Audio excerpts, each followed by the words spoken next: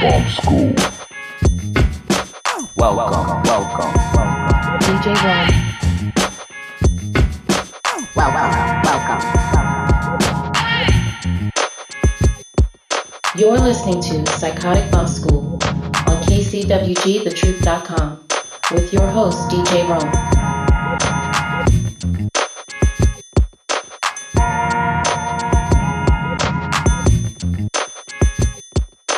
Hey, welcome to the program, everybody. You just stepped inside of Psychotic Bump School, the place where education and entertainment meet at the intersection of funk and soul. My name is DJ Rome, and I want to welcome you to another exciting edition of Psychotic Bump School. So, ladies and gentlemen, tonight, oh, wow, we have an amazingly full show. We've had a full week, y'all. Oh, between Jacob Blake and the loss and sudden announcement of the passing of Chadwick Boseman. Oh, wow. The Black community is reeling, y'all. And we got all this stuff happening across our politics with protests in Portland. And it's just been wild, y'all. So to help me have all these conversations tonight, we have 3 returning guests, plus a guest that's here for the very first time. So check this out. We're going to have our amazing Democratic panel. I don't know if they lean Democratic or not, but a political panel, I should say. Jeffrey Keller, y'all know Jeffrey Keller, the good brother, the co-host of the Pocho Hour Power on KPFK. He's joining us again, along with the amazing former educator Lori Peacock, and we're going to be breaking down the latest in politics. That's Jeff and Lori returning this evening. I'm also proud to welcome back this good brother who has graced the stages with the legendary Jay-Z, written and produced songs by Tweet. And he's done some amazing stuff also with Raphael Saadiq. He's an amazing talent in his own right. The good brother Charlie Bereal is back this evening. Guitarist and bass player extraordinaire Charlie Bereal is back, y'all.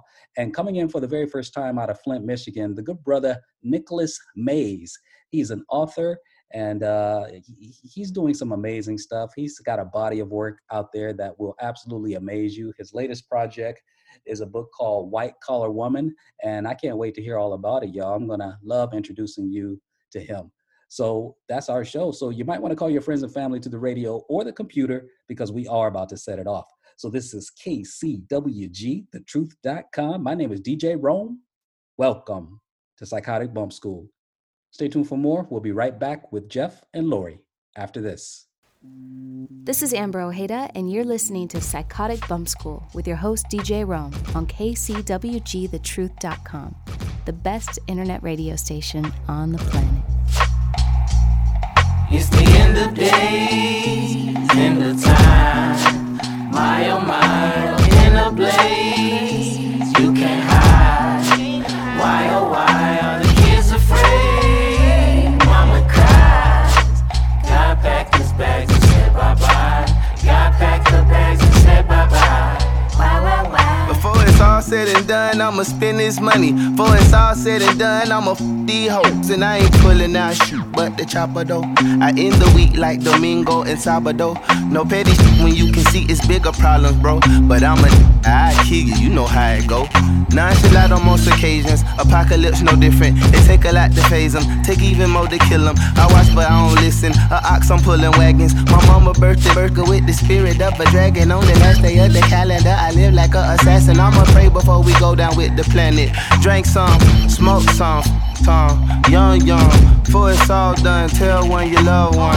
Drink some, smoke some, before it's all done, tell one you love one. When I make it to the heavens, what's the code? Do I call the phone? Security at the gate, no +1. Come all alone to race of life. I took a jog along the coast. I'm trying to cope, I raise a toast and we consulted with the Most High.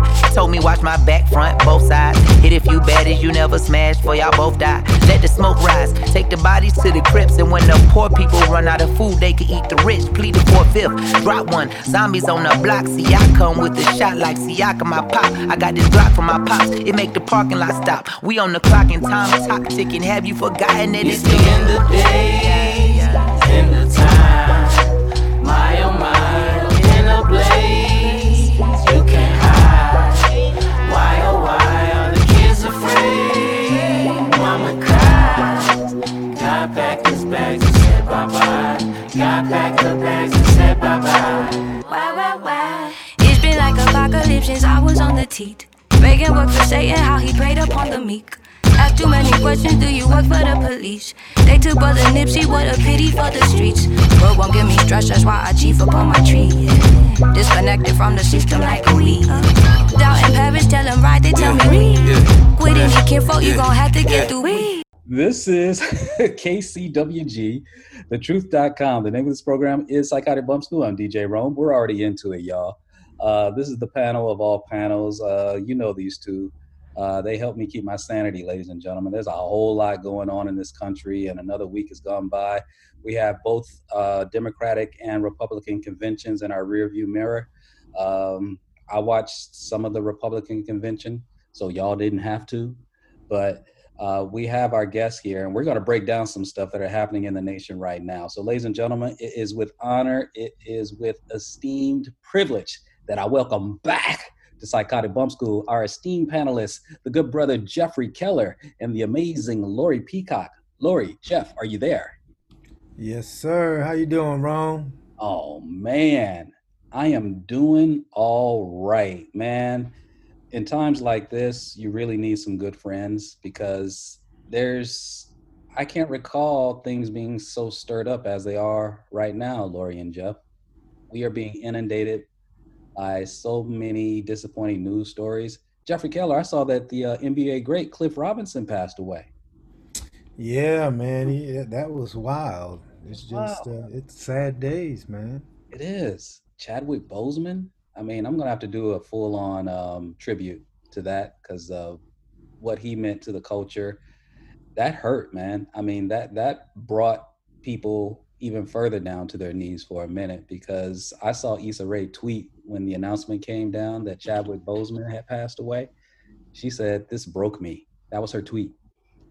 And I'm like, I get it. And I didn't realize how hard it was hitting until I was, just seeing the reaction of people. I mean, young men in tears.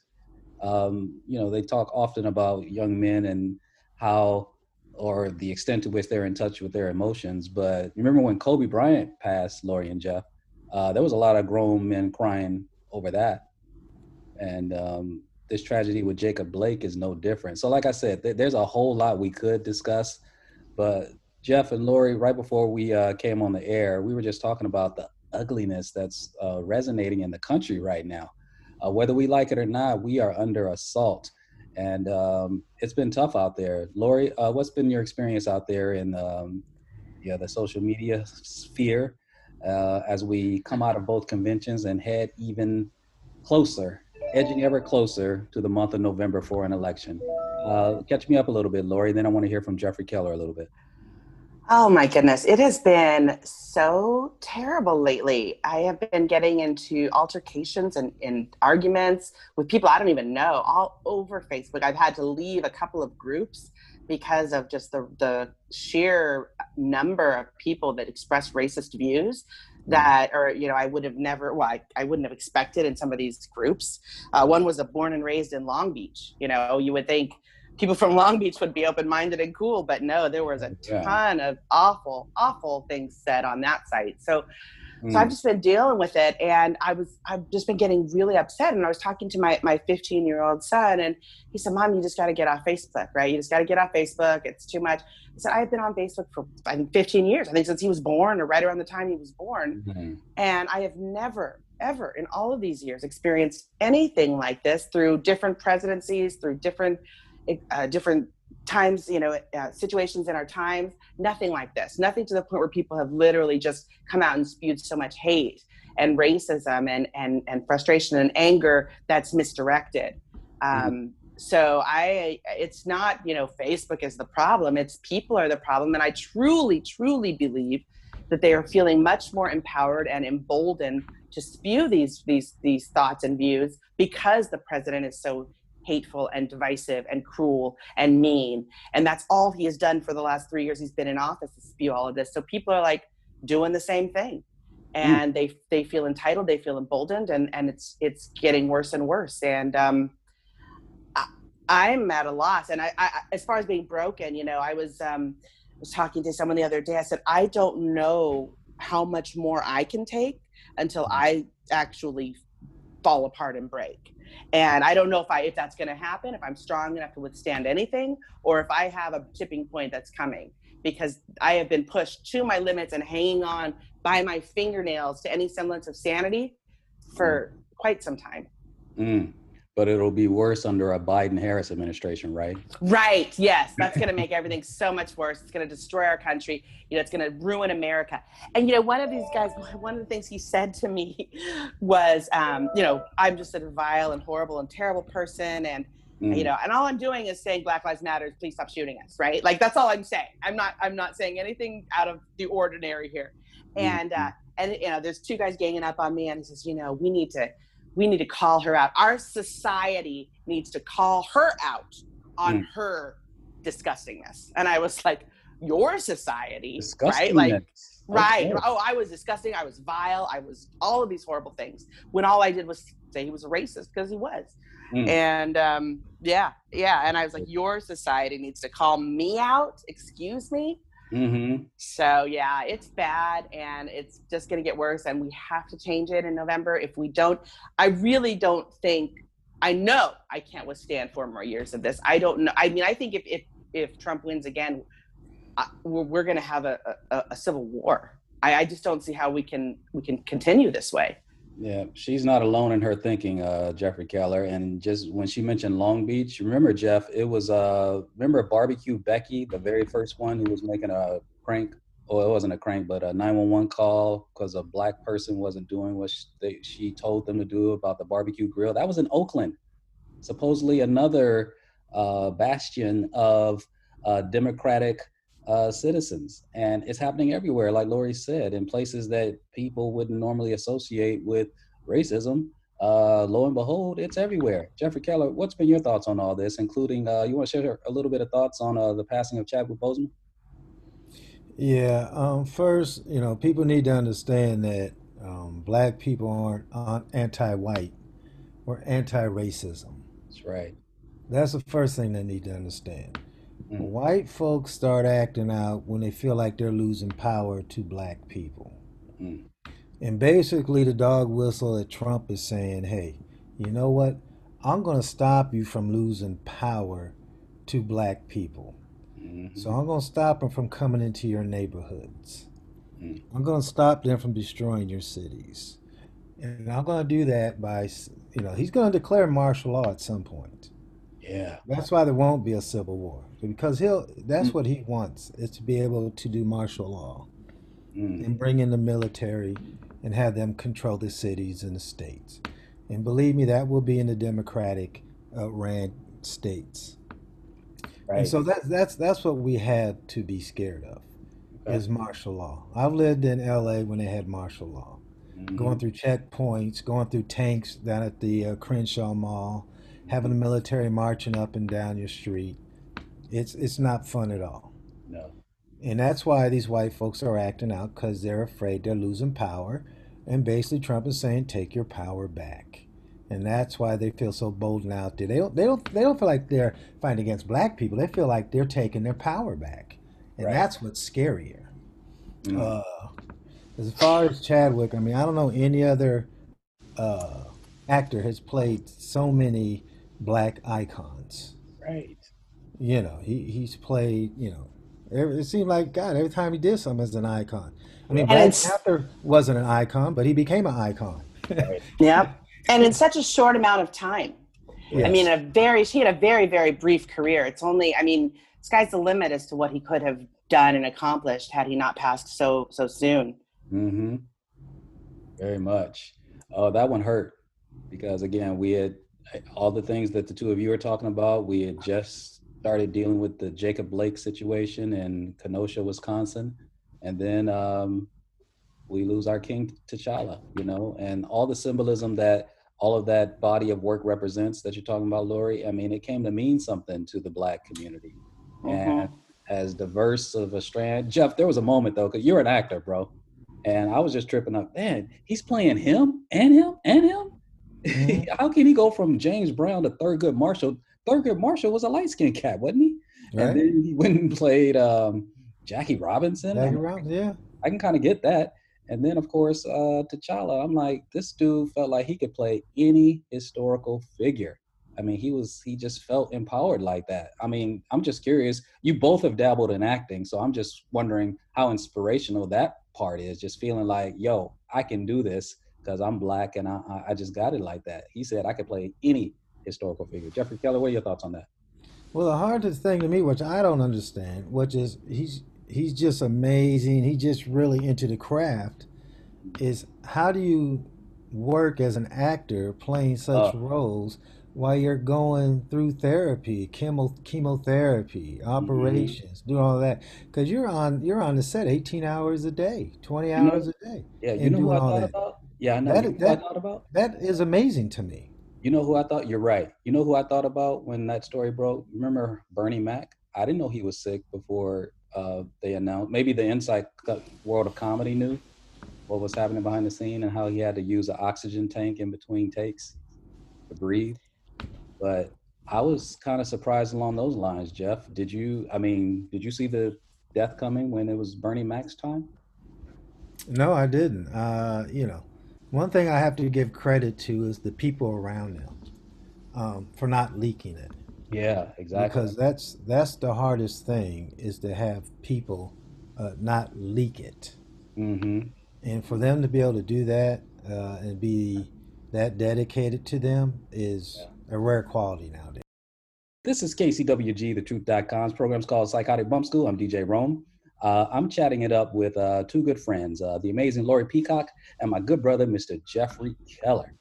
So y'all, on another note, just continuing on the lines of the disarray in the country, we recently experienced two windows of the American experience. How is it possible that one can be shot unarmed, right, and be considered such a threat, and in another panel, if you're white and bearing arms, you're considered a patriot? Lori, let's speak to that a little bit. What are your thoughts?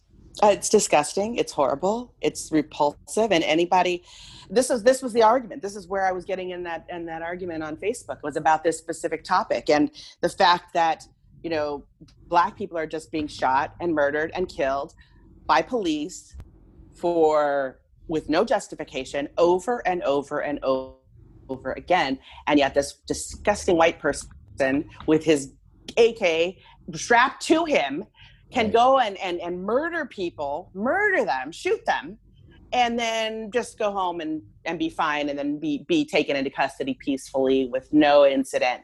But somebody who who knows what their crime is, or maybe not even committed a crime, is going to be manhandled, thrown to the ground, murdered, shot, whatever, over and over. This keeps happening. And for people to say, oh my gosh, just get over it now. Let's just stop the rallying. Let's just stop it. We can't stop it, because people are still being Black people are still being unjustly murdered by police. And we had the protest movement a few months ago, another Black man is killed. So now we're going to have to continue, because it's not stopping. It's not changing. No. And anybody who thinks that the BLM movement is a bad thing is a racist, period.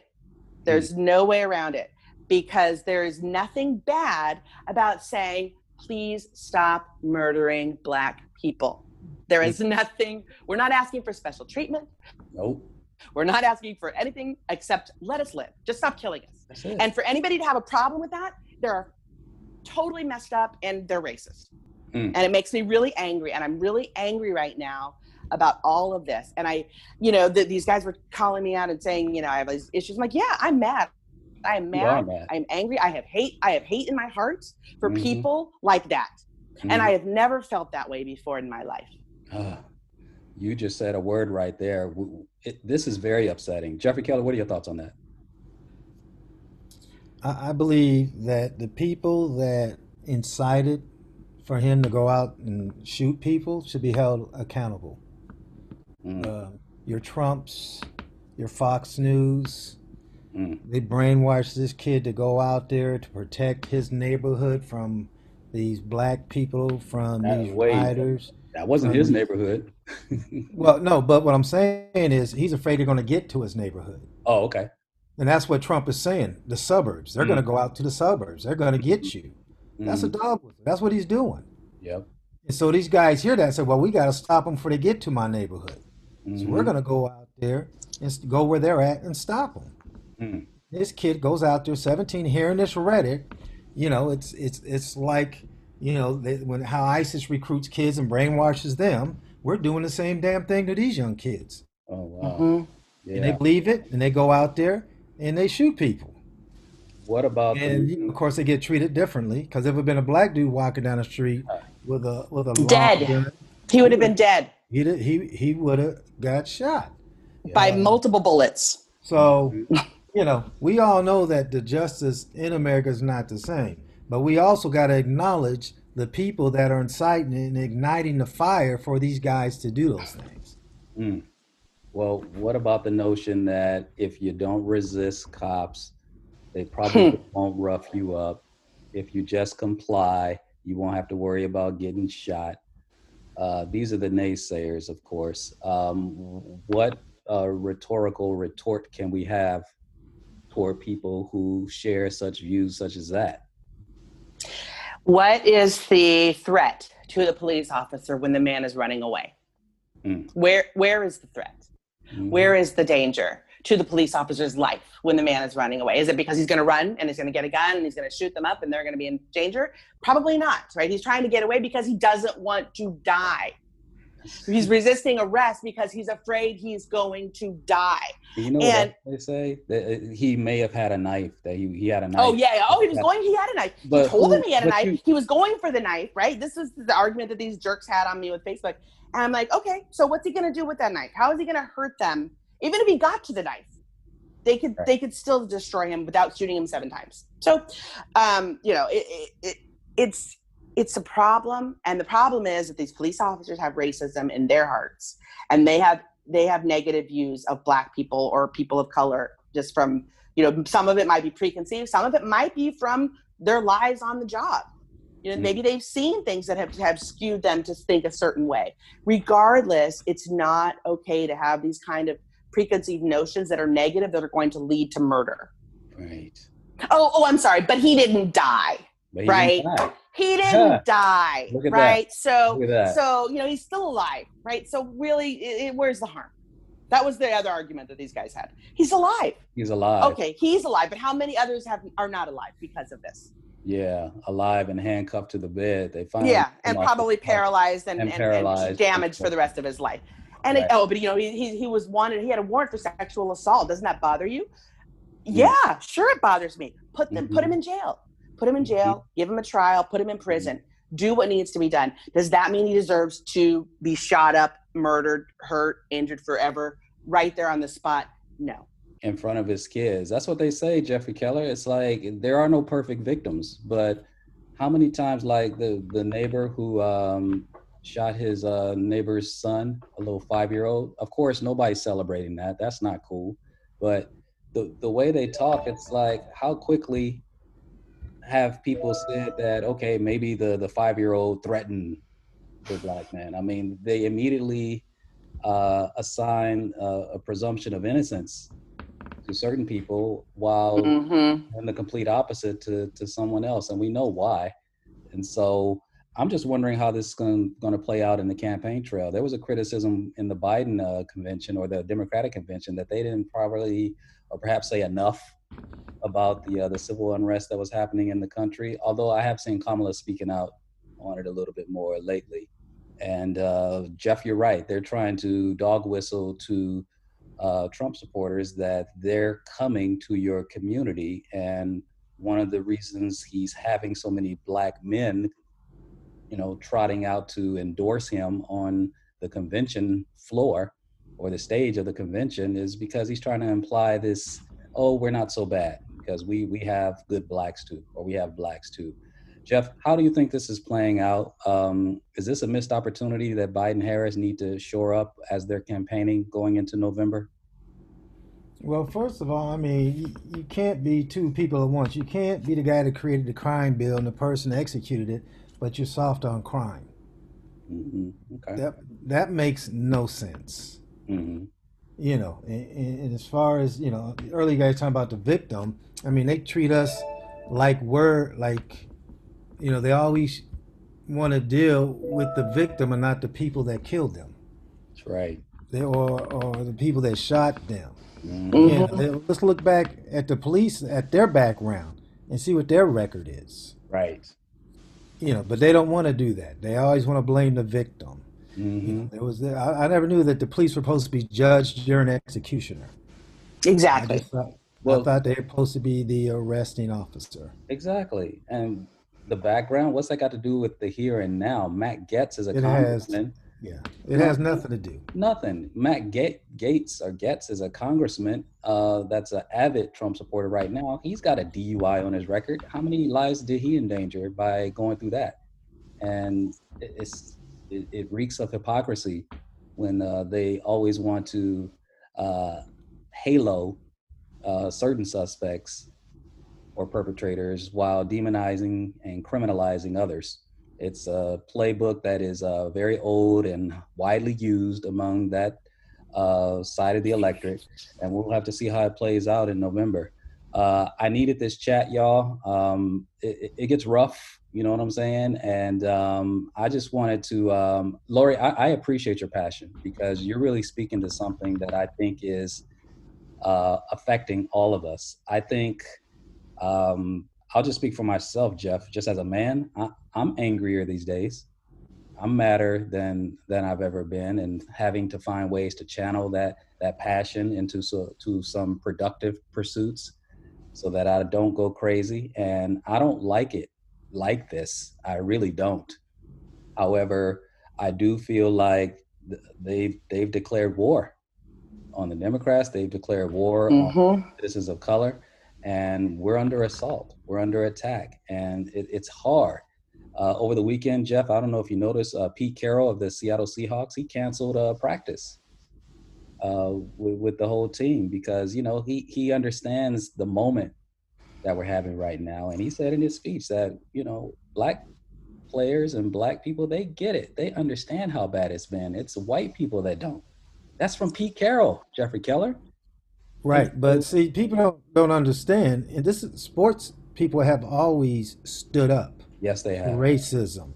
I mean, you had back in '62 with the Boston Celtics, Black players, Bill Russell and them got on a plane and flew out because they couldn't eat at a restaurant at the hotel they were staying on.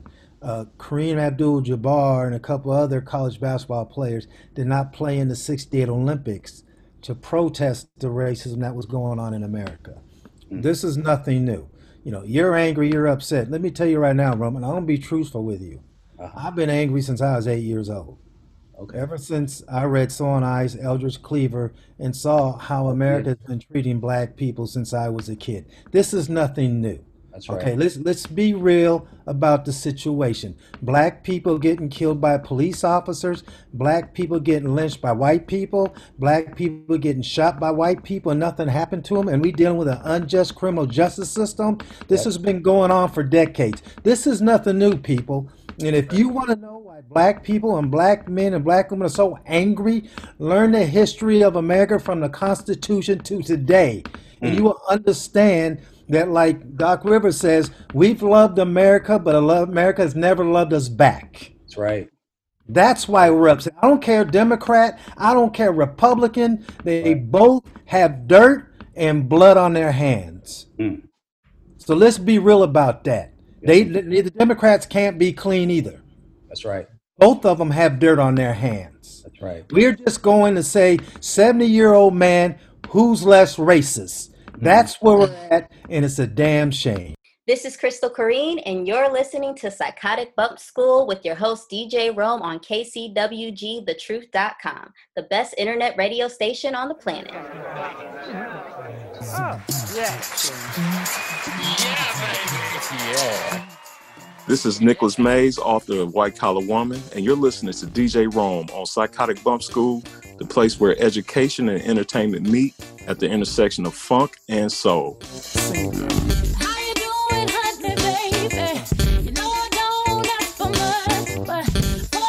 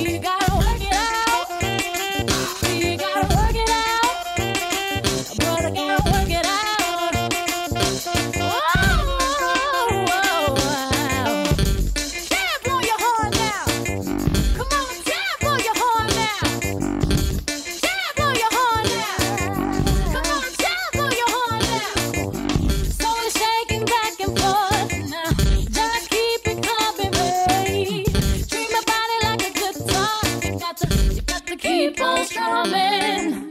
But in the back of my mind, I wonder, is it gonna be the last time? Well, if it ain't about loving and you gon' keep it coming, well, baby, with me, that's fine.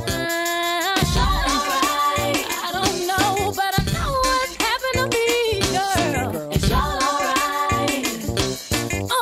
Break it down now. It's all alright. I don't know, but I know what's happened to me, girl. It's all alright. Break it down now. See, we gotta work it out. See, we gotta work it out. Girl, I gotta work it out.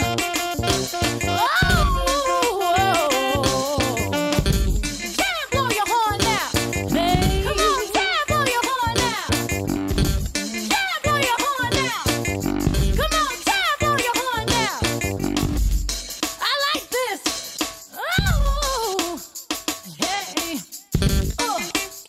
Look here. Ha, bridge. So, baby, hold me like you don't want to let go. I'm feeling foxy. That's what you're working it out. That you giving me a taste to go, honey. I want the whole behind. I'm gonna call you my sugar. Sweetest time. You gotta work it out. You gotta work it out. Brother, gotta work it out.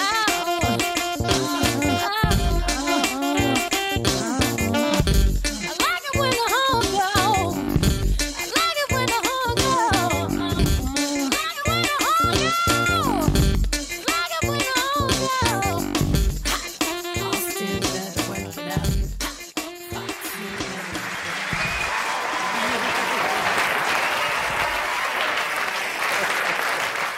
Okay, we are back. KCWG, thetruth.com. This program is called Psychotic Bump School. I'm DJ Rome, and I am very excited to welcome this next guest. You know, I always love my East Coast brothers and sisters, and this good brother hails out of Flint, Michigan, and you know how historic Flint has been in the last few years. They've been going through a lot out there, y'all, and so I'm always open and highly receptive to hearing stories from that region. And this good, talented brother, this brother has been writing books, y'all. This brother's a literary beast.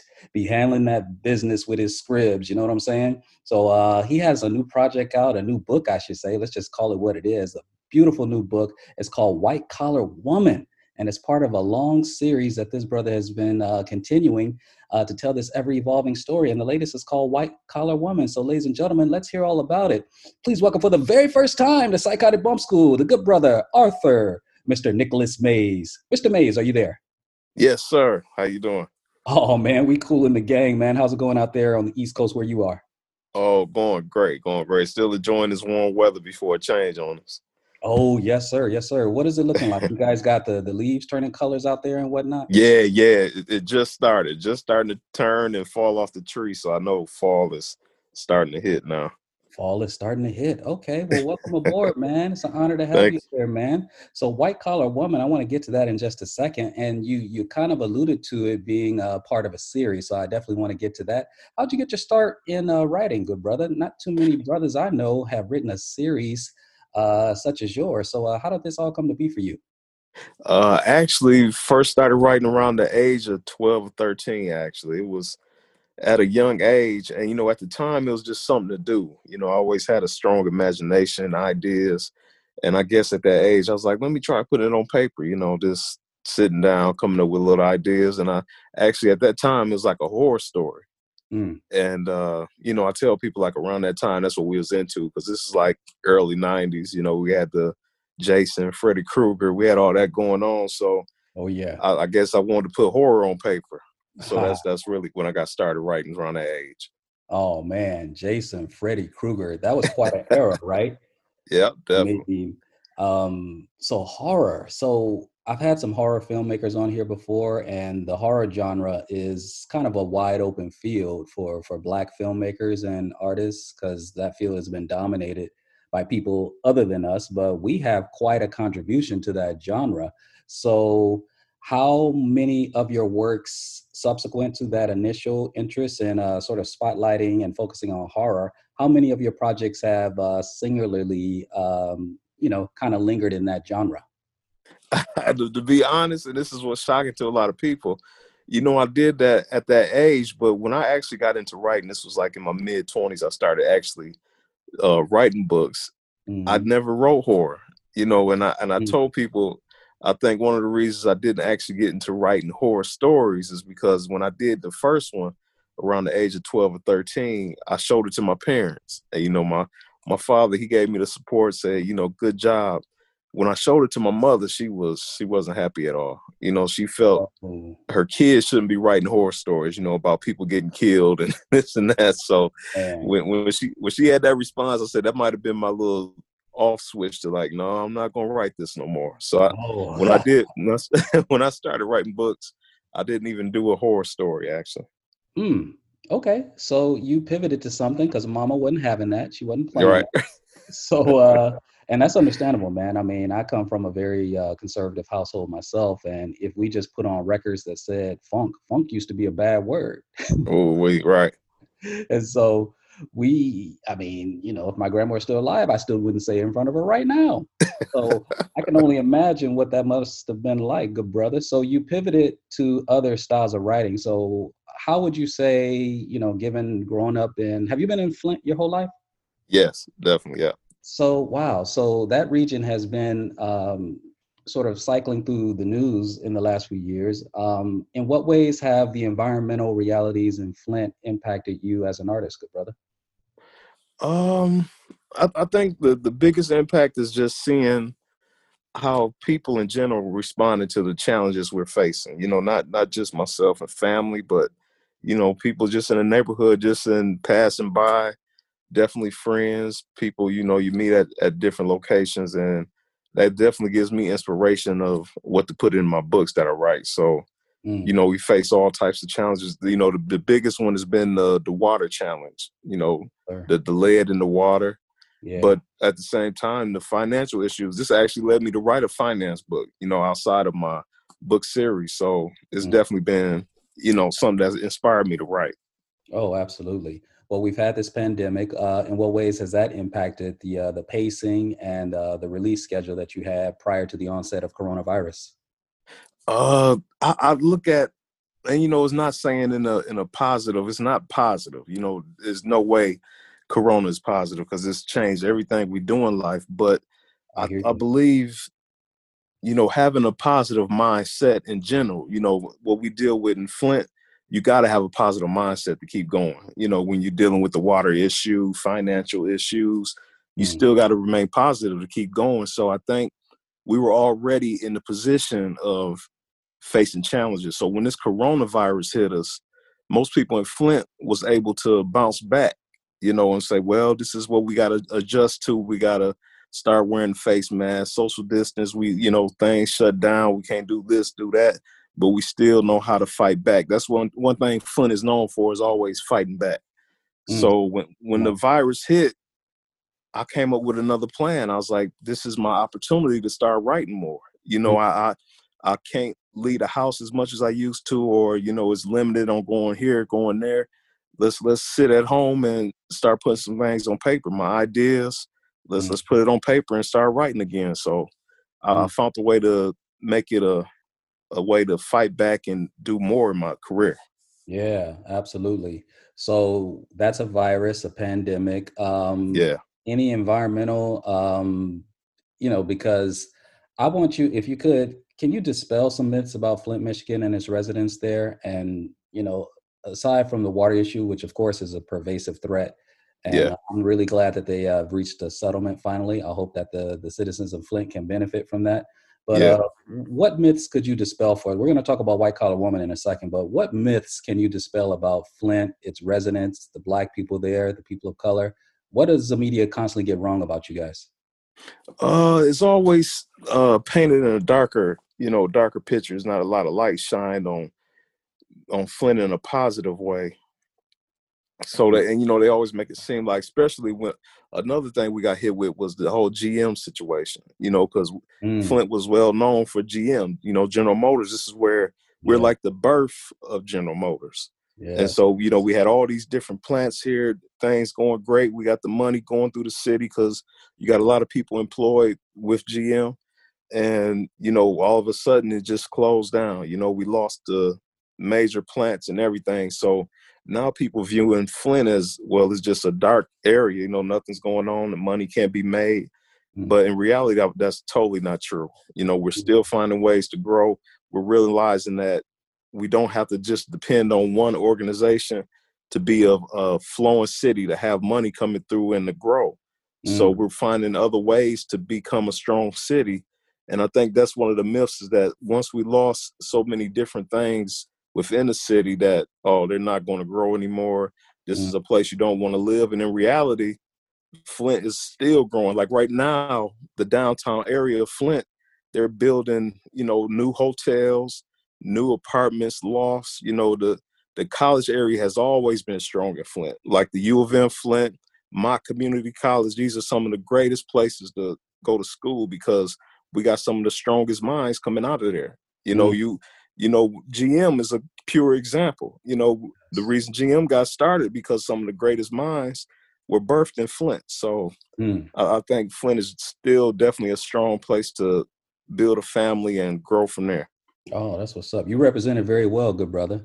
Thank you. White Collar Woman, man. Talk to us about your book, man. And I know a lot has gone into it. First, break it down any way you want to, from the inception of the series all the way up to White Collar Woman. How do we get to this story that you have going right now called White Collar Woman? How did we get here? Actually, this came about, like I said, I always had the strong imagination, since I was a kid. But at the time when I was a kid, I didn't view it as, hey, this can be a career. So I didn't really get back to writing to my mid-20s. And at that time, I was working a security job. And it's interesting because I was working security at a GM plant. And, one of the things about security, we all know, you can be doing different jobs in security. You can be the person that's patrolling in a vehicle. You can be patrolling the building. And sometimes you're just sitting at a booth, watching people come in and out, make sure everything is safe. And I believe it was one of those times when I was just sitting at a booth. And, while I'm watching people coming in and out, my, creative juices started to flow. I'm thinking, coming up with ideas. And I thought to myself, let me try to put this on paper. Let me see if I can get really into writing, come up with a story. And so at that point, I did about maybe 2 to 3 chapters. And after I finished them, I said, well, let me share it with my family and friends, see what they think about it. And the responses was amazing. Everybody was motivating me, pushing me to say, complete this book. I want to finish the story. And that was the key push to get me to writing. And one of the reasons I chose White Collar Woman, because I wanted the story to be centered around a woman. I thought to myself, I said, women, I believe, is the majority readers. And I said, I want a story for them. And I want it to be presented in a positive light. I don't want it to be like a street literature type book. I wanted a book where a woman is shown as a successful person. Although she's dealing with drama and other challenges in her life, at the same time, she's a positive woman working in the corporate world. And that's why I came up with the title, White Collar Woman.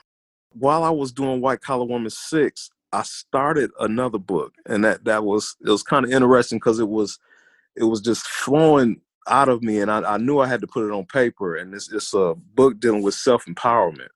And I believe that's sparked because of what we're dealing with right now, with the whole pandemic and people not being able to get out there and do what they want or follow their dreams because everything had to be put on hold. Yep. And it just was motivating me to do this book dealing with self-empowerment. And I believe this is time for this book. So what distinguishes a white collar woman from every other type of woman? What compelled you to put the focus on that particular type of woman? I believe, because, we all whenever you say white collar, that's always been used for like the corporate world. When you're an employee working in the corporate world, you can be a accountant, CEO, or, a person that's in marketing. and they consider you on the white collar level. That's what they always labeled it. So that's where I came up with the title, White Collar Woman. And then, like I said, I didn't want to go into the street literature where the person is on the streets. You know, they could be a hustler, selling drugs, or all types of, you know, negative things where they're struggling to get by. And for me, I wanted the lead character to be a young, Black, successful woman that's working in the corporate world. You know, she's working in marketing, she's growing in her career, and at the same time, she's dealing with everyday challenges. So a person that's reading it, a woman that's reading it, even a man, you know, because we all have women in our lives, because that's one of the things that inspired me, because I was able to pull from the different women that's in my life, my mother, my sisters, my aunties, cousins, so I could have it as real as I can get it, and where a person can pick up the book and read it and be like, man, I understand why she's going through this. So that was the biggest, you know, inspiration to do that one. Oh, absolutely. This is KCWG, thetruth.com's program is called Psychotic Bump School. I'm DJ Rome. We're speaking to the good brother, Nicholas Mays. He has a new project out there right now called White Collar Woman, a continuation of his long-standing series, So Black Women in the Corporate World. Well, I'm assuming there is a single protagonist in this story. Is that fair to assume that's the case? Yes, definitely. And on this one, because, you know, this is book number 6. So throughout the past 5 books, there's always been various people, you know, for as far as the protagonist, it could be, you know, a man that she's dealing with in a relationship, or it could be a relative. But in book number 6, I wanted to bring it back, and I made it sure that the protagonist was another woman, you know, and actually it's like a head-to-head situation, because she's successful as well. So I made sure to have, so the reader can get the good and the bad of both sides. So definitely. All right. Well, I can't wait to dive into it, man. But the images that are conjured up when I think of White Collar Woman, I think of a sister handling her business. I think about a sister who has a lot of responsibilities on her plate and is far responsible for far more than just clocking in on time at work and leaving on time and keeping things rolling at work. She's probably taking care of her family as well. She might even be raising children. I'm not sure about this particular protagonist in your story. However, I do have a question. What kind of issues or conflicts emerged through the course of White Collar Woman in terms of her relationships with the men in her life? How have you handled or tackled that angle in White Collar Woman? Well, in book number 6, you know, it's a continuation. I think I really got deep into that part of it. Well, you'll see it in the very first book, but in the second book, I even subtitled it A Man's Appetite. So I went deep into that area as far as dealing with men and the challenges that women have to face, especially in the corporate world. But fast forward into book number 6, it's still there, because you still got some of the main male characters from the entire series. They reappear in this book.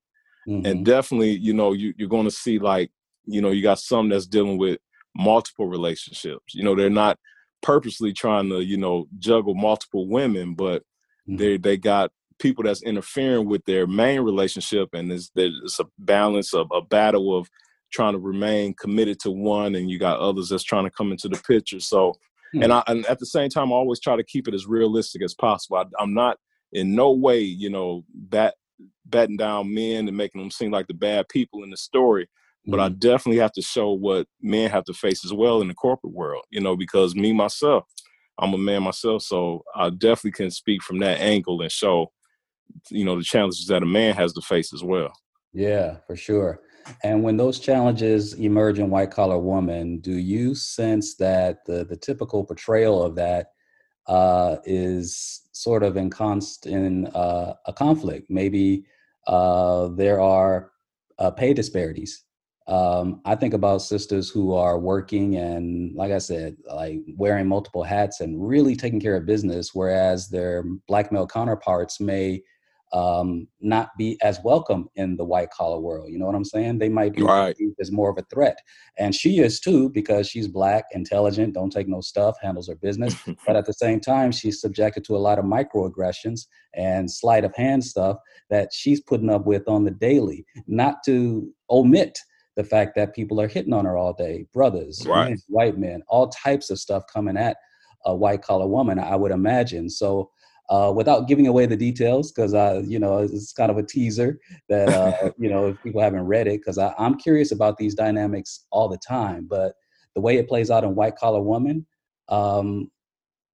what larger message are you conveying about those types of dynamics? Is this something that in our community has been viewed as an insurmountable challenge between Black men and women, or does your book tackle it in ways in which solutions can arise where we can work together to, bridge our differences if they exist? What are your thoughts on that? Yeah, definitely. It's always a solution at the end. You definitely see how, okay, it still come out on the good, and at the same time, you find some that really they fall at the end, because I want to keep it realistic. I don't want to show it like it's always going to be the good guy wins. That's how we want it. We always want the story to be like the love story, but at the same time, sometimes in reality, sometimes it falls that way. Like you said, what we have to face in the real world, you want to see that in the story as well. You don't want it to be so sugar coated where it's like it's always one way. It's always a one-way street. In reality, you want to see, well, okay, this person kind of fell short. They didn't just fall completely flat on their face, but they had some challenges that they couldn't get over. But at the same time, here's some other people, another male character, another Black male that did great. He came out on top. And I actually did that in the very first book, because in the very beginning, you're like, oh, it's going to be horrible for him. This is a young Black male. He's trying to do right. He's trying to raise his family. He's got this going on with him and his wife, his kids. He's got these challenges. Then at the end, you're like, oh, okay. It still turned out for good. He just had to get through these little challenges. I can understand it. I know some people in my life. I've seen some people on the job that had to go through these same things. And you'll see that at the same time for a young Black successful woman. Like, oh, no, she's got too much going on. She's not going to make it. But at the end, you're like, oh, great. Okay, she found a way to get through these challenges. Fantastic. Lots of character development. The arc of your characters really evolve over time from the first book to this one, right? Yes, definitely. And that's what I loved about number 6, because I made sure to bring in some main characters that people enjoyed from the previous book. So when you get there, you're like, oh no, here's like one key person is Angie Waters. And she came aboard in book number 2. And from the very beginning, you was like, oh no, what's going on with Angie? She has such a strong personality in the books, going through all the series, that when she reappears in number 6, a lot of people is going to enjoy seeing her face, well, not seeing her face, but hearing about where she's at now in book number 6. Wow. Well, I can't wait, man. One last thing. It's hard not to merge the fiction world with what's happening right now and politics, right now, and everything that we do. There's so many things pressing down on Black people right now. But just in terms of, just trying to stay focused on White Collar Woman, are you making any statement at all about income disparity or closing the wealth disparity gap in the Black community and other communities? Because for every $10, okay, let me see if I can get this right. Every $10 that the white family has, the Black community supposedly has $1, if that. And Wow. some of it is because that receptivity I spoke about earlier, we're just not welcome sometimes Right. in that environment. Whereas Black women are seen to be is a little bit more. Well, look at Joe Biden's running mate right now. I mean, we can talk about politics, but just as one example, the wealth disparity gap due to potentially, at least in part, due to the absence of Black men in as affluent positions? I mean, you did mention that one brother who kind of, you know, surprised people with his character development, and he ended up turning out okay, right? Yeah. How common is that? And you know, because I asked you earlier to dispel some myths about Flint. Can you characterize that phenomenon a little bit? Income inequality and the sort of the aspirational deficits between Black men and women in the work world, where Black men are trying to come up, but sometimes sisters will get there first. What are your thoughts on that? Yeah, I believe it is a game that's, you know, that we have to play through when it comes into the corporate world and even just life in general. Now, when it comes to the series, I don't really tap into that too much. I trying to keep it entertainment. I do have some, like I say, some real life experiences in the book, in the series as a whole. But I think when it came to that area, because that's always been in the back of my mind, always something I think about 24/7, you know, because like you say, we see it on a regular basis. And I believe that's what led me to write my finance book, you know, because one of the things I did when I finished my first book, which was White Collar Woman, I had it just boiling inside me about finances and the many challenges we face. And the very next book I came out with was a nonfiction, and that was Exit: How to Leave Debt Forever. Because I know that's one of the many challenges, especially as Black people, that we have to face is, you know, we're easily placed in debt. You know, when the challenges in the work world, you know, one of the options we have is debt. You know, we accumulate credit, being able to purchase this, that, and the other.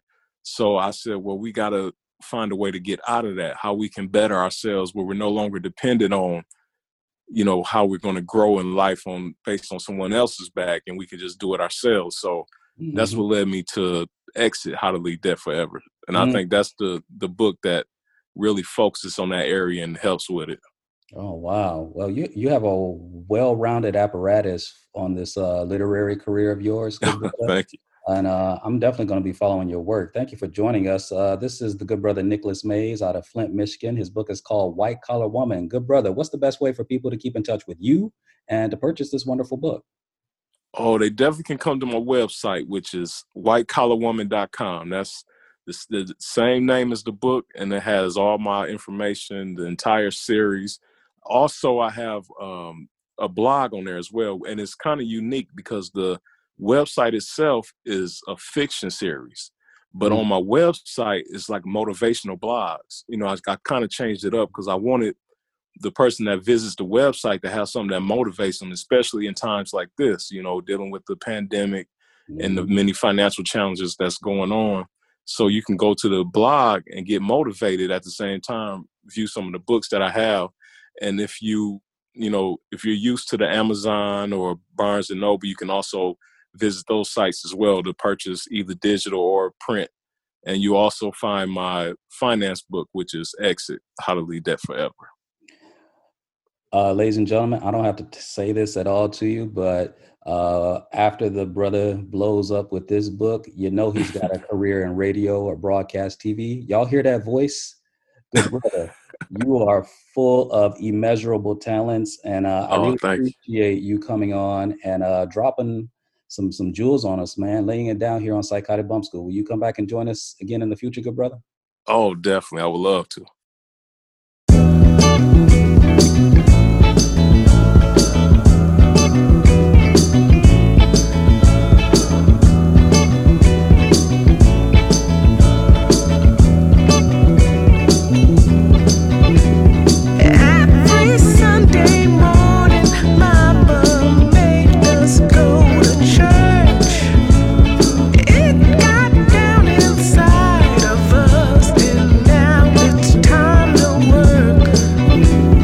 This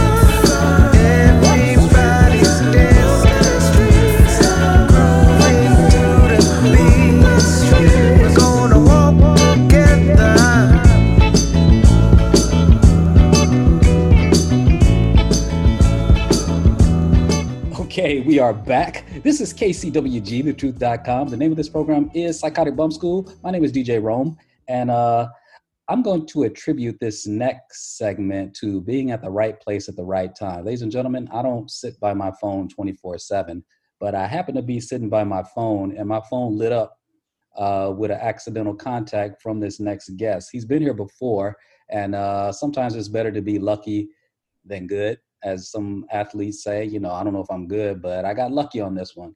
The good brother is an amazing talent. He's a singer-songwriter, guitarist, musician, multi-instrumentalist. He's toured the world and played with some of the biggest stars in R&B, soul, funk, and hip-hop, including Tweet, Raphael Saadiq, and of course, Jay-Z.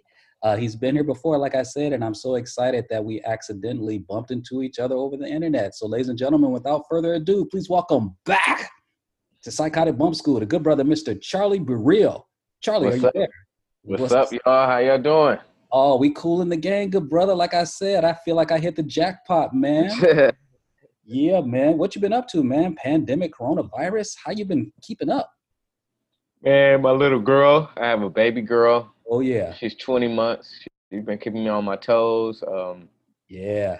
I've been digging in the crates, listening to Marvin, Sly, Isley Brothers. I've been inspired.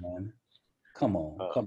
All right. Set up my computer at my desk, and I just, you know, been able to kind of stay creative in my space. Man, just imagine if it were somehow genetically possible for all those artists you just mentioned to have a baby. Ladies and gentlemen, Charlie just said Sly Stone, Marvin Gaye. You said Isley Brothers. So that's Ronnie Isley and I'm assuming, given that you're a master guitar player, were you listening to some Ernie Isley solos? Oh, yeah. Definitely. Oh, man. What's one of your favorite Ernie Isley solos? Atlantis and who's that lady? Yes. What is it about Atlantis? Because I saw a guitar lesson on YouTube many years ago, and the brother, he was a sharp cat. I don't know if he's a working musician, but the brother knew his stuff. And he was saying that the Voyage to Atlantis introduction, I think, is very much akin to a Jimi Hendrix song. What is it about that particular vibe that Ernie, the way he opened that song with that just bending that long note coming into it? What is it about that particular track that got you? The effects that he used. This is different. Like, you know, a lot of guys use distortion, but he had like a tremolo, chorusy, flanger type of vibe with distortion. With the distortion wasn't too much. It was just like a different sound. It's unique. A lot of people can't get that sound today. Why not? Is it if they bought the same equipment that Ernie used? Oh yeah, but I don't think people know what, you know. Like, so I met a guy who got really close. Shout out to Rob Bacon. He had a setup, and it sounded just like it. So you just got to find the right pedals. Those who know, and if you don't know, ask. Okay, you got to ask. Wow. And you were taking some cues from Marvin and Sly. Can you give us an idea, a picture of the kind of grooves you were vibing to? I've been, for Marvin, I just, everything he does is the vibe. I mean, I've been listening to like bop music, like music that you can do the bop to, dance and music. And with Sly, I've been looking at a lot of YouTube, watching them on Soul Train, watching him in his concerts, just listening to his backstory, his creativity, and just because he was so free. I felt a lot of things he said, I felt the same. Like I didn't particularly like my voice. I'm still learning to get used to my voice. He didn't like his voice either. Cause he's just different. Sometimes you gotta get used to, you know, who you are. And I never knew that about Sly Stone, because this is the cat that wrote "Thank You for Letting Me Be Myself Again." I thought he was the master teacher of mastering self-awareness. So that's very fascinating. He had to get comfortable with the sound of his own voice. Huh? Wow. Yep. And I think that song that you're talking about, that's when you know, his band was very diverse. So Yes. I think it became like, okay, this is not about me. You know, just like we're dealing with right now, black people dying, and they were getting called all type of names because it was mixed people in the band. So Yeah. you know, they started writing freedom songs. Oh yeah. Oh yeah. Love Sly Stone, man. Love Yeah. Marvin Gaye. Of course, Marvin, friend of yours, man, Pocket Honore. He helped us pay tribute to Wawa Watson. So Yeah, Pocket. yeah, man. I be thinking about the stuff Wawa did with Marvin, man. Just Yeah. guitar work he did with him, man. So those are some gems, man. Those are the Yes. master teachers right there. Yes. So Yes. wow, that's fantastic, man. So the last time you were here, you had just put out a new project, and you've been steadily on the grind ever since, like you said, in exploring the adventures of parenthood with your beautiful baby girl. And would you say, how has your creativity changed? I mean, has there been any impact whatsoever on you as a writer, as a musician, as a result of becoming a father? Oh yeah. Because children, you know, when you're in the house, they're listening to their stuff. They're listening to Sesame Street or whatever the cartoon it is. And most of the stuff, when you look at children's stuff, is really simple. And I remember Bob Marley said one a long time ago, like, if you make a song that's simple enough for a child to understand, then you got something. And kind of helped me. Kind of, I was just, you know, forced to be in that vibe of just happiness and just light music, fun music, simple melodies. It brought me back to my childhood. Like, she looked so much like me that it put the fire back that I had when I first started. Oh, wow. That's beautiful. Yeah. And she's not your first, right? Didn't you have your son on another project? Yep, I had my son on another project. Yeah. This is my first little girl. So I Oh. had a boy, and now I got a little girl. Ooh. Is the parenting different? Yeah, because my wife got sick, and then oh man, girls are different than boys. So like from day one, I didn't know if my wife was gonna make it. She was in the hospital with preeclampsia, oh, and it man. was just me and the baby. Just, you know, like we were just like together, and we have this special bond. And she loves music. This is like my little girl, so she's dear. I love both of my kids. They're both dear to my heart. Yes, sir. So you know, even my son inspired me to make music, and I guess it's just another chapter in my life having a little girl, and whatever it's doing to me is changing me. I know that. How about that? I know Nas, the legendary rapper out of Queens, New York. He wrote a song called "Daughters" on one of his albums, and you know what I'm saying. So there is something special about a black man who has a black daughter, and he's emotionally invested in that relationship, as he should. I mean, I have daughters now because I married into it, Charlie. I mean, you're right from the inception, and you two have formed a precious bond. I mean, it would have happened anyway, but you know, given that very difficult moment that you had with your wife, I'm glad she's okay, brother. Yeah, thank you. Given that, I'm guessing that you all have gotten to become really, really close. Yeah. Wow. That's beautiful, man. So you've been on the grind, man. So this pandemic has been no joke. We've been dealing with a whole lot of things in addition to that. And you've been writing right along the way and doing sessions. So can you talk, how busy have you been? I mean, I know a lot of us have been working from home more than ever now. And so what's your sessions been like recently in terms of how much you can get done at home versus having to travel and link up with somebody at the studio? What's changed majorly for you since the last time you were here as far as recording and making music? I happen to make music by myself and not being able to go anywhere. You know, and what else? Yeah, just that. And the acoustics, I had to change the way I mix. I had to change the way. it was just a different process, but I got used to it. I started embracing the room that I was in. I was like, okay, well, I had friends was like, man, we're quarantining, like keep the background noise in there. Like, you know Okay. what I mean? Like, Okay. people know what it is, so start Wow. changing, that, and then start getting a recording. And it's been kind of tight because I don't have the, I guess the acoustics to yell as loud as I want to, and Oh yeah. play, do certain. I don't have the live drums.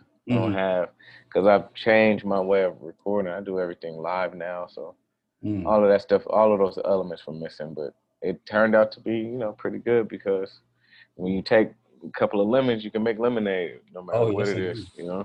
Absolutely. When you say you do it live now, what exactly does that look like? Because I'm guessing you're sitting at the console and playing versus you say you do it live. What's the difference? Okay, so before, when I first did my first interview, I did kind of like a pre-production, like having you ever seen, most people use beat machines and Mm-hmm. Mm-hmm. they'll like record an 8-bar loop and be like, oh, I like that loop. And then they get the layer and like, oh man, I want a piano on it. Let's add a piano. Let's do this.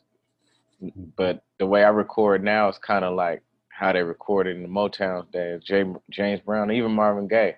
I get a group of cats and we just hit record and we play live, like freestyle it. Like either learn it, but we just playing it live. There's no stopping. They're Mm-hmm. just playing it through as a band. So Yeah. You're doing that all virtually or no, I haven't been doing that during the quarantine. So that's the difference. So I had to stop the way I recorded before the pandemic to going back to using beat machines and stuff. Oh, okay. Now you're a multi-instrumentalist and I know guitar, is it fair to say guitar is your main instrument? Yeah. Okay. What have you picked up other instruments more? Like you said, with the absence of live drums, you're using a drum machine more. Has that picked up exponentially in addition to any other instrumentations you're having to rely on yourself more on now to produce stuff? How about Not keyboard? really. Not Not really. really. I just my instrument, bass and guitar is the main ones, but I've been the only thing I've been doing a whole lot is engineering from this computer. Like, Oh yeah. so that's been the skills I've been usually like spend my most time just figuring out how to make it sound better than I can make it sound. Man. Like just trying to make it sound good as possible through audio engineering. Absolutely. This is KCWG, thetruth.com's program's called Psychotic Bump School. I'm DJ Rome. We're chatting with guitarist, bassist, the good brother Charlie Bereal. We're just catching up, man. One thing that I hate to admit, Charlie, is that I hate learning new things after I gotten comfortable with something. Oh yeah. Switching from computer to computer, I was comfortable with this program called Audacity. And this new Mac, I guess there's a way to get it, but it's not compatible with Audacity. Oh yeah. I hate You when know that what I'm saying? happens. Man, it messed me up, man. And so I had to learn Yeah. GarageBand. I'm still learning it, but I'm starting to get it. I remember, DJ Premier, the great producer Yeah. of the East Coast, he Yeah. was saying out of D&D Studios when they went digital because they got that raw, rugged, grimy sound because those D&D Studios were using tubes, I guess. Oh And yeah. you know what I'm saying? So Yeah. when he was going digital, he said, yo, I'm just going to woodshed it. I'm going to just stay in the studio all day until I learn this joint. And it was painstaking, but he said, I'm not leaving until I master this. And he did. And I'm like, man, if you have that kind of time, like you got a baby. So, Yeah, I just learned a new program during this quarantine. I did everything in this new program called Luna. oh, okay. Okay. Yeah. What do you like about that compared to some of the other stuff you were using? I like Universal Audio, so Universal Audio finally made a unit where you can record in there. The reason why I like it so much because it has a sound. It has all the Neve plugins. It has like this vintage sound that I love with no latency. So it's just all about the way it sounds. Like my ear, I could just hear, it's certain things that irk me, and that sounds warm and it sounds analog. It doesn't sound digital. I don't really like the digital sound. So Absolutely. You said a very important word. That's what made me think about when you said you're now doing it live now. This device this program you're just mentioning right now, you mentioned latency. Can you break down what latency is and why that's so important in recording? A lot of people try to, they plug in their stuff into Logic or whatever their GarageBand or whatever it is. And people, they'll say, or even Pro Tools, people are like, man, it's late. Can you fix the buffer size? You got to change the buffer size to make it not late. And then, like, if you try to add effects, it can kind of make the signal late. But with Luna and UAD, when you plug in those plugins, you can use a plugin before you even go into the IO that you're in, like your DAW, whether it's Logic, Pro Tools. So they have this unit that you could pre-mix before you go in. So you could be using like a really good plugin and have the mix that you like before you even record. So I build my mix with these amps and these plugins before I even record, and it's 0 latency. So wow, like a lot of units can't do that. That's right. Without it kind of being late. Oh, right on, right on. Well, good job, man. I mean, it's no small thing to learning new stuff. I hate it, man. I'm trying not to hate it. I'm trying not to, because it just, the one constant is change, right? So I can't be too stuck and handcuffed to one mode of doing things. I got to be flexible and pliable. Yeah. I'm trying, man. I'm trying. Yeah. But you got this new project out, man. And in fact, the reason why you hit dialed me the other day was because you got some exciting things. I don't know how much of it you can talk about publicly, but what can you tell us about what you've been working on lately? You seem pretty excited about it. Putting together live shows digitally. So I'm looking to get with a lot of cats that's pushing the soul, like me, like J-Mo, Jairus Mosley, Corey Henry. I reached out to Pocket Queen. Getting ready to put a show together, or even we're just trying to we're figuring out. We're talking right now with my boy Rome from the stage. I thought I was calling that Rome, man. I called you. So right, yeah, and then also just looking to do shows. Like I'm planning to, and it's not even about shows. It's about me in the band and getting our voices heard best way we can. Like. Like just put out good vibes to the world. That's what I feel like God has me here for. And just trying to, create different ways. Every day I'm looking for different ways to be creative, to share this music. And you, last time you were here, you were sharing some stuff that you had recorded and written and produced with Tweet, and how you were bouncing between bass and guitar. Are you writing more on either instrument now, or is it pretty... It's about the same. About the same? Yeah. Okay. Yeah. Well, what's your new music all about? You said you got some new tracks. How they popping? How they hitting? Well, Walk the Streets of Love, which was released June 29th, is doing very well. It just hit radio. It's on KCRW. It's going to be playing on there for 3 months. Oh, man. Okay. Spotify has got over 500K streams. It's doing pretty good. It's performing it. It just came out. I got a couple of things on the table where it might be in a movie. It's just it's just one single, but it's about love, and it's about going back outside and spreading love. And we're going through a lot of stuff like George Floyd, and everybody, Breonna Taylor, everybody that's been, all the Black people that's been abused and killed, like we always have been. Yeah. So I just been trying to keep it light, just to, like we're all persecuted, but this is the time to love one another and embrace one another so we can get through this. This is not a time to be still worrying about who did what to you back in '89 and who said what. Like, I'm just trying to push love, That's right. That's right. That's amazing, man.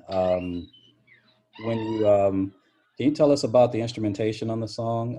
I know you're doing a lot of things solo and by yourself now, but how did you approach the track rhythmically, modally? I don't know why I always like to ask that question, but I don't know if I'm so much talking about key signature.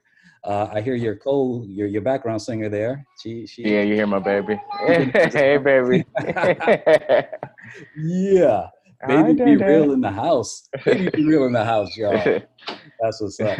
How did you approach the track musically, and what was the specific? I don't want to get in your business. I had a nice little drum loop. It was like a shuffle. Like my mother-in-law likes to bop.